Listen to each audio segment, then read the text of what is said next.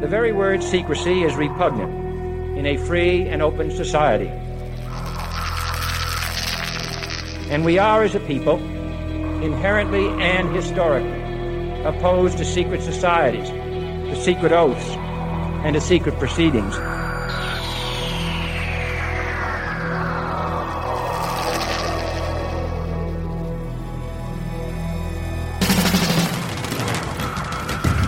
The questions you always had. The answers you were never given. The place to seek the truth. Welcome to Veritas.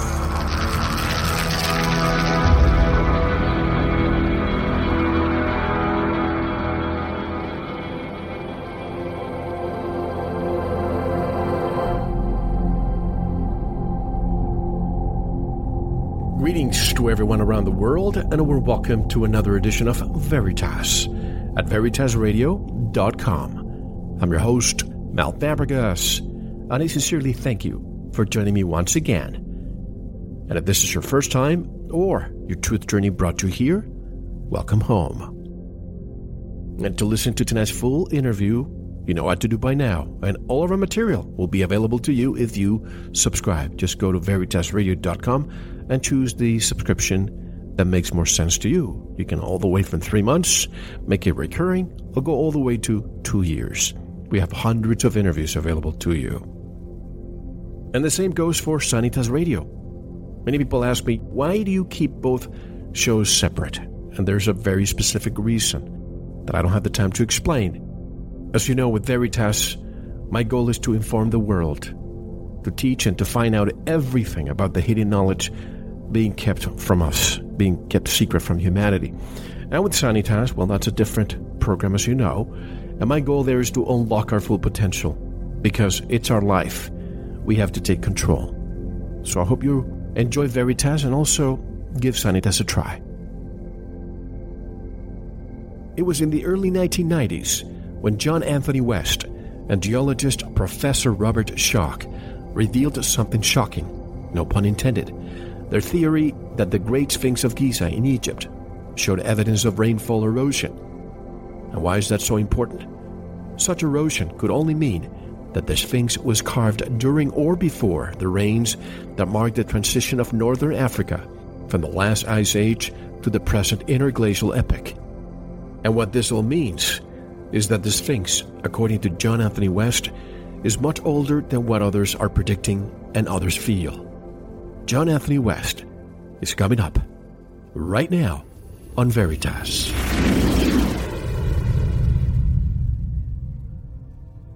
John Anthony West is a writer, scholar, and Pythagorean. He is the author of The Traveler's Key to Ancient Egypt, Serpent in the Sky, The High Wisdom of Ancient Egypt, The Case for Astrology, as well as consulting editor for the Traveler's Key series. John writes articles, essays, and criticism for the New York Times Book Review, Condé Nast Traveler, and others.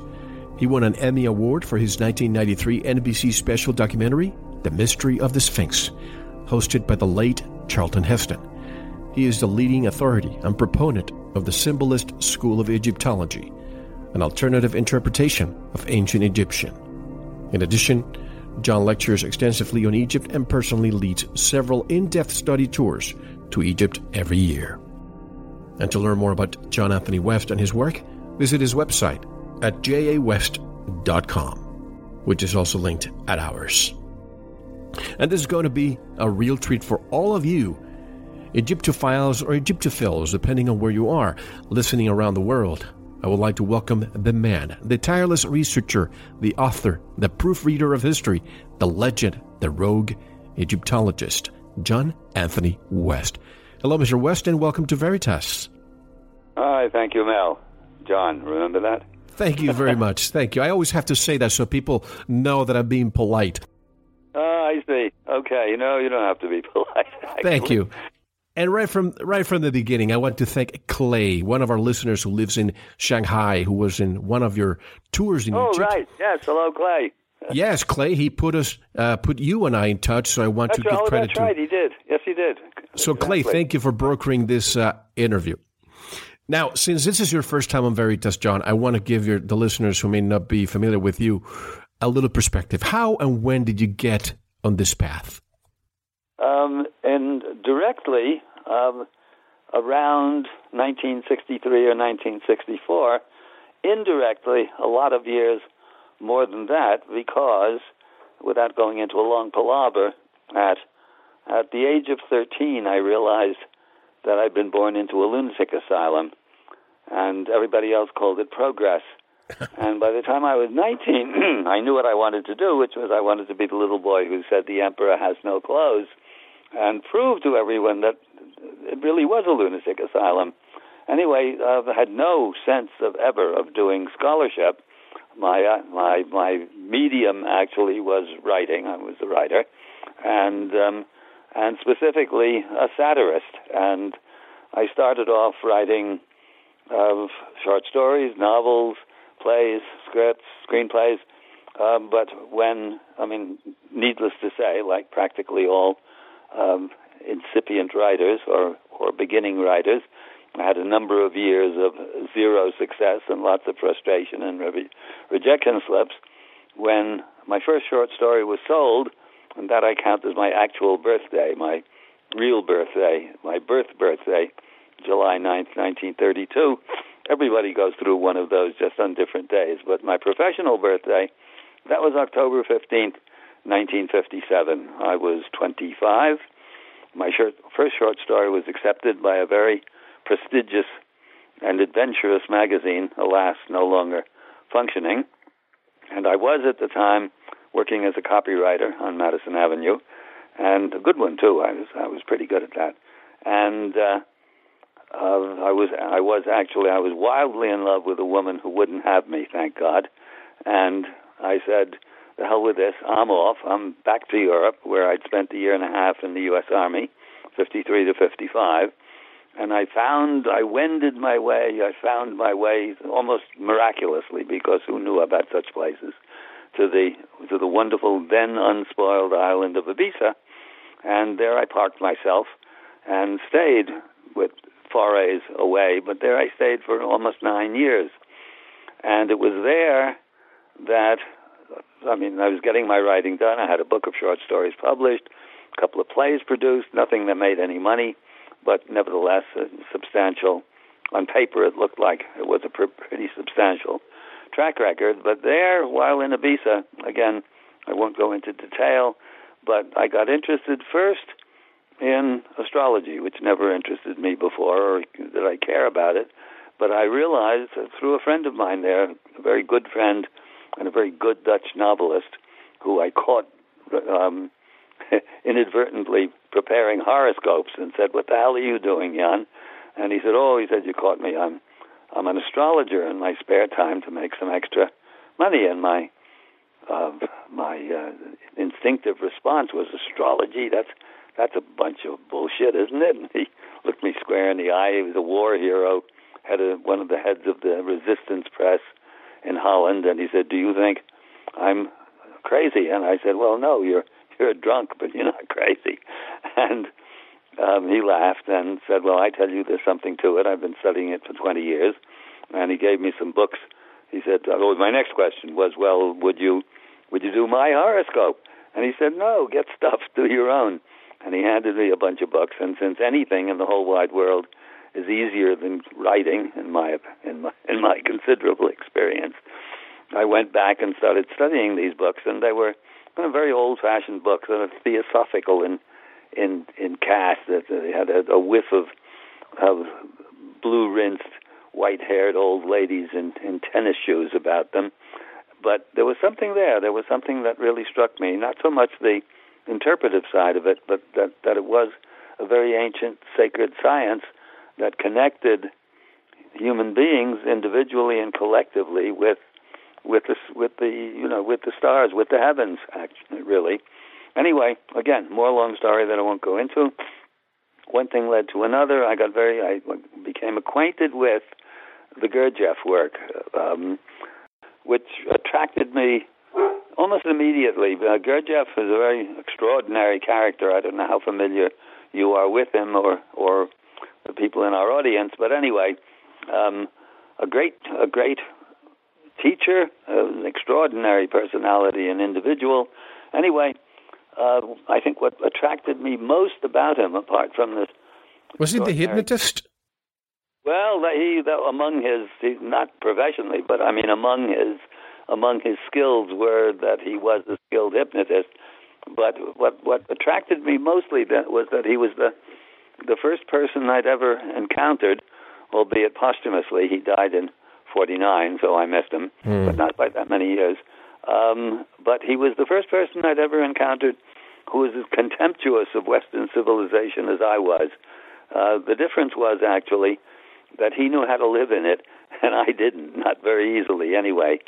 And eventually, I got very interested in the Gurdjieff work, and at a certain point decided really what I had to do was to leave Ibiza. I'd been there for almost 9 years, and it had gotten all touristed up, this wonderful medieval island. It was, by another name, the novel published in the 60s, almost was a big movie on a couple of occasions, didn't happen.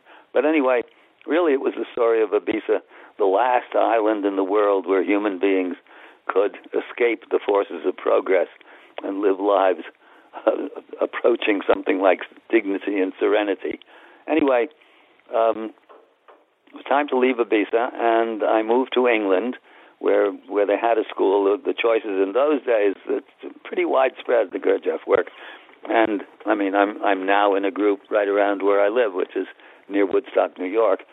But then it was either Paris, where I didn't want to go because my French was pretty rudimentary, and England, which was good because the woman I was going out with at that time, ultimately my first wife, was an actress, and she could get work in England, and I spoke the language, or America, where I absolutely didn't want to go back to. I never thought ever in my whole life that I was ever going to go back there, but I did in 1978. That's another story, which I won't tell here.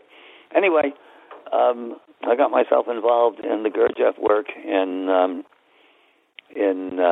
London, in one of the groups, and was having a pint with my editor of the publishing house that published my novel called Osborne's Army, which I will somewhere along the line, not too long from now, self-republish, because it holds up pretty well, and I would like to see it back in print. Who knows? It could still be a movie. Anyhow, we were having a pint. We were good friends, the editor and myself. He was about my age, young guy, well, 30s, early 30s, and the subject of astrology came up, and he said, "Oh, that's a bunch of codswallop." And I said, "Well, no, it isn't. As a matter of fact, I know a lot about this, and if you put all of the evidence together, there's some of it direct, but much more of it that's indirect, you'd actually have a case for astrology." And he said, "Well, that really interests me. Would you let me see the documentation that you have?" So I brought in what I had, and he said, "Well, that is really interesting. Would you do a book on it?" And I said, basically, I'd say almost the same thing today. Yeah, you pay me some money, I'll do a book on anything. That's not quite true, but it's not far off, actually. I was desperate then, and not much financially, and not much better off today. I'm actually living proof that fame and fortune do not necessarily go together. Anyway, I've survived all of these years. So we had a contract, and one of the people in my Gurdjieff group called my attention to, because I was in the process of looking into the history of astrology, which I was convinced, in part from Gurdjieff's writing, in part because I was convinced that it was not a Chaldean or Babylonian superstition made faux rational by the Greeks. I thought it was much, much older than that, and that there was really a basis in truth to it. And somebody put me onto a novel called Herbach, two-volume novel called Herbach and Herbach, Disciple, by a woman named Isha Shvala de Lubitsch. And that book, that was written originally in French, but it had been translated. And I got copies of it, and even though as a novel it was quite dreadful, people, even very intelligent people, think it's easy to write a novel because they've got good ideas, but good novels have people in them and characters and plots and things of that sort. So it was really irritating as a novel, but she kept on referring. There were footnotes, a strange novel full of footnotes, referring to her husband's work, Le Temple de l'Homme in French, of course, the Temple of Man, and eventually I got fascinated by. It was clear that the symbolist interpretation of Egypt is what both adherents and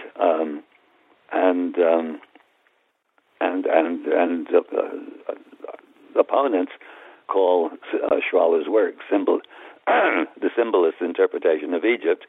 And I finally bit the bullet, living in London all the way out in Ealing, which is to central London, what, let's say, Coney Island is to New York, the other end of the subway or tube, it's called in England. And I made my way to the library, the British Museum, and sure enough, they had a copy of the book that had never been opened. It was there since it had been published 10 years or so, and the signatures had not been cut. It was in French. In those days, in France, I don't know what it's like nowadays, books are published with the signatures intact, so you actually have to cut the pages in order to get into the book, which is kind of, it's a sort of ceremony. It's a kind of a ritual. I miss that with French books. Anyway, and my French was just rudimentary, but I took the book out and cut the pages and riffled through, and by this time I'd had a lot published.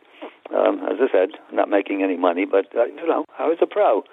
Reviews and plays and a novel and a book of short stories and essays, and just, I was a professional. And if you're a pro, you don't need an awful lot to judge the work in your own field. If you're a baseball player, you watch somebody take 3 swings of the bat, and if the guy plays the game. You're a musician, you're a violinist. You listen to somebody play his scales, and it tells you if the guy can handle the instrument.